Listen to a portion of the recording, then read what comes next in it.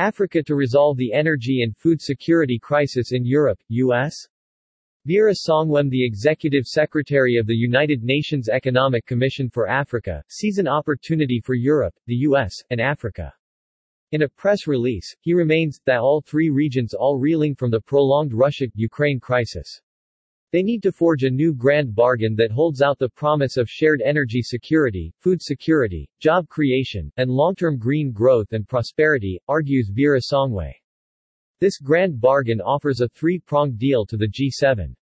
The EU gets short to medium-term access to energy, stability of supply, and acceleration of the transition as well as new and stronger trade and geopolitical partnerships.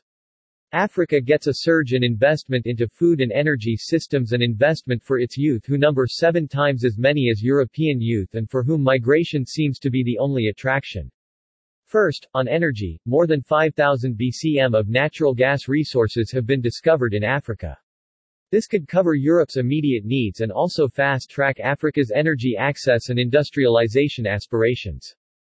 These energy discoveries can fast-track a just transition for Africa from Senegal and Mozambique to Mauritania, Angola, and Algeria to Uganda. Together these countries could provide Europe with the energy security it needs while simultaneously making it possible for Africa to accelerate its own energy security and help stand up Africa's domestic fertilizer, steel, cement, digital, health, and water desalination industries. Most importantly, energy security would contain inflation and benefit Africa as well.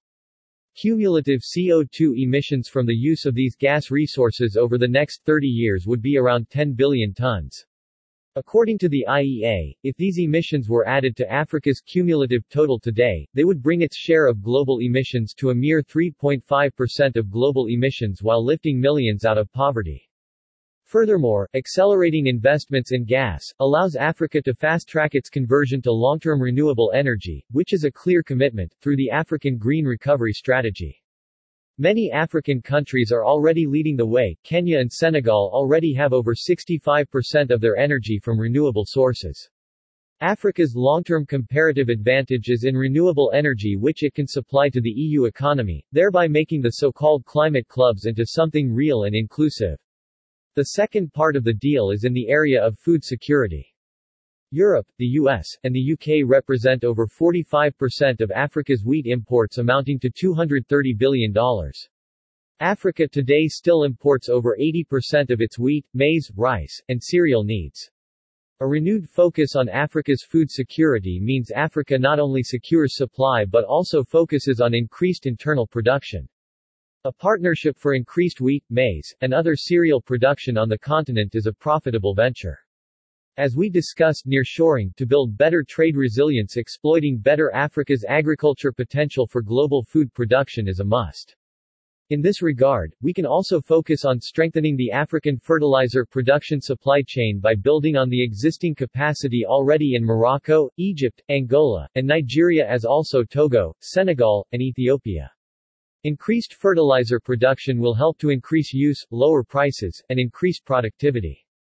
A program to manufacture more fertilizer on the continent will increase supply, reduce cost and improve productivity.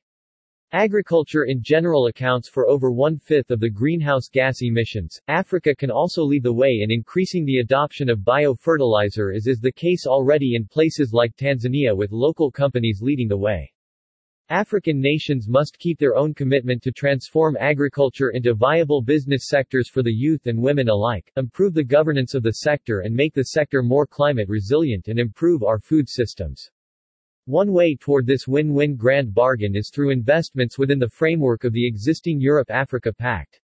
The recently announced US and G7 Partnership for Global Infrastructure, which builds on last year's Build Back Better World Plan, could also be the G7's offer and home for their part of the bargain. Making this real, scaled, and bringing in more ambition from the multilateral development banks will really help improve our partnership as we look towards the Africa-hosted Climate Summit in November in Egypt. But first, countries need political space and also fiscal space to address the immediate impending hunger crisis. Countries need liquidity through the release of new special drawing rights (SDRs).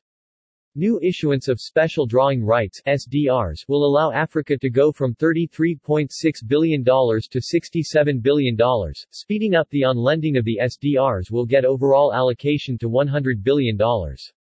More importantly, on-lending will allow immediate activation of the IMF's Resilience and Sustainability Trust (RST), which through its sustainability lens could support the bargain, while also funding the Poverty Reduction and Growth Trust will support additional fiscal and balance of payment space for countries. In addition to this, an extension of the Debt Service Sustainability Initiative and/or extension of the payment period to 3 years would also help create additional fiscal space. With the new international development assistance allocation, the World Bank could move quickly to support increased lending to the agriculture sector through the Global Agriculture and Food Security Program in addition to increasing social protection programs. Finally, for countries in need of debt restructuring, a more streamlined and inclusive G20 debt resolution framework that includes middle-income countries should be supported. For both G7 countries and Africa, this crisis is profoundly unwelcome, yet it provides the opportunity now to help us address the three defining global issues of our time: the climate challenge, energy security for all, and food security. There are 320 million people at risk of facing food insecurity by the end of the year. By seizing this crisis, the G7 in Schloss Elmau in Germany can turn it into a historical win-win march towards greater prosperity.